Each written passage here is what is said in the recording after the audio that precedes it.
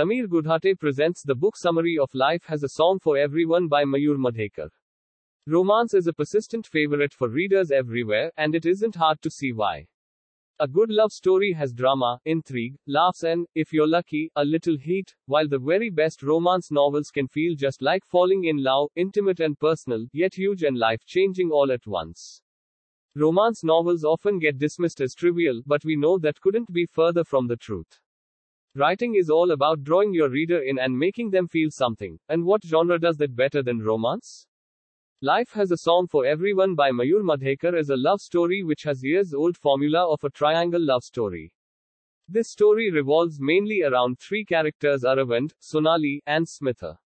Aravind is studying in their second year in college at Amravati. Aravind fell for Sonali, but the relationship does not go ahead, but still they remain friends. Then enters Smitha, and then the lives of Aravind and Sonali take twists and turns.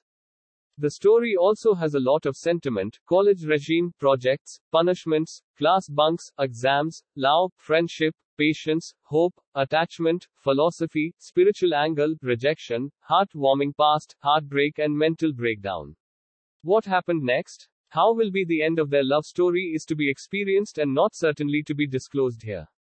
The writing style is smooth and graceful, and also the language used is simple and easily understandable. Character development is done in a very good way, but I feel at times the characters behave in a very immature way with lots of drama.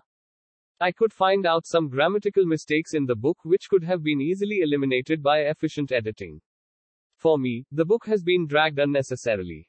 Each chapter has been titled with a popular song, and the author has shared the entire playlist at the end along with Spotify links and a QR code. This is for sure unique. Reliving the good old days of college life is what I enjoyed, but this book is for the readers who are new to the hobby and are starting their reading journey, not for the one like me who is seasoned as didn't get the literary pleasure while reading.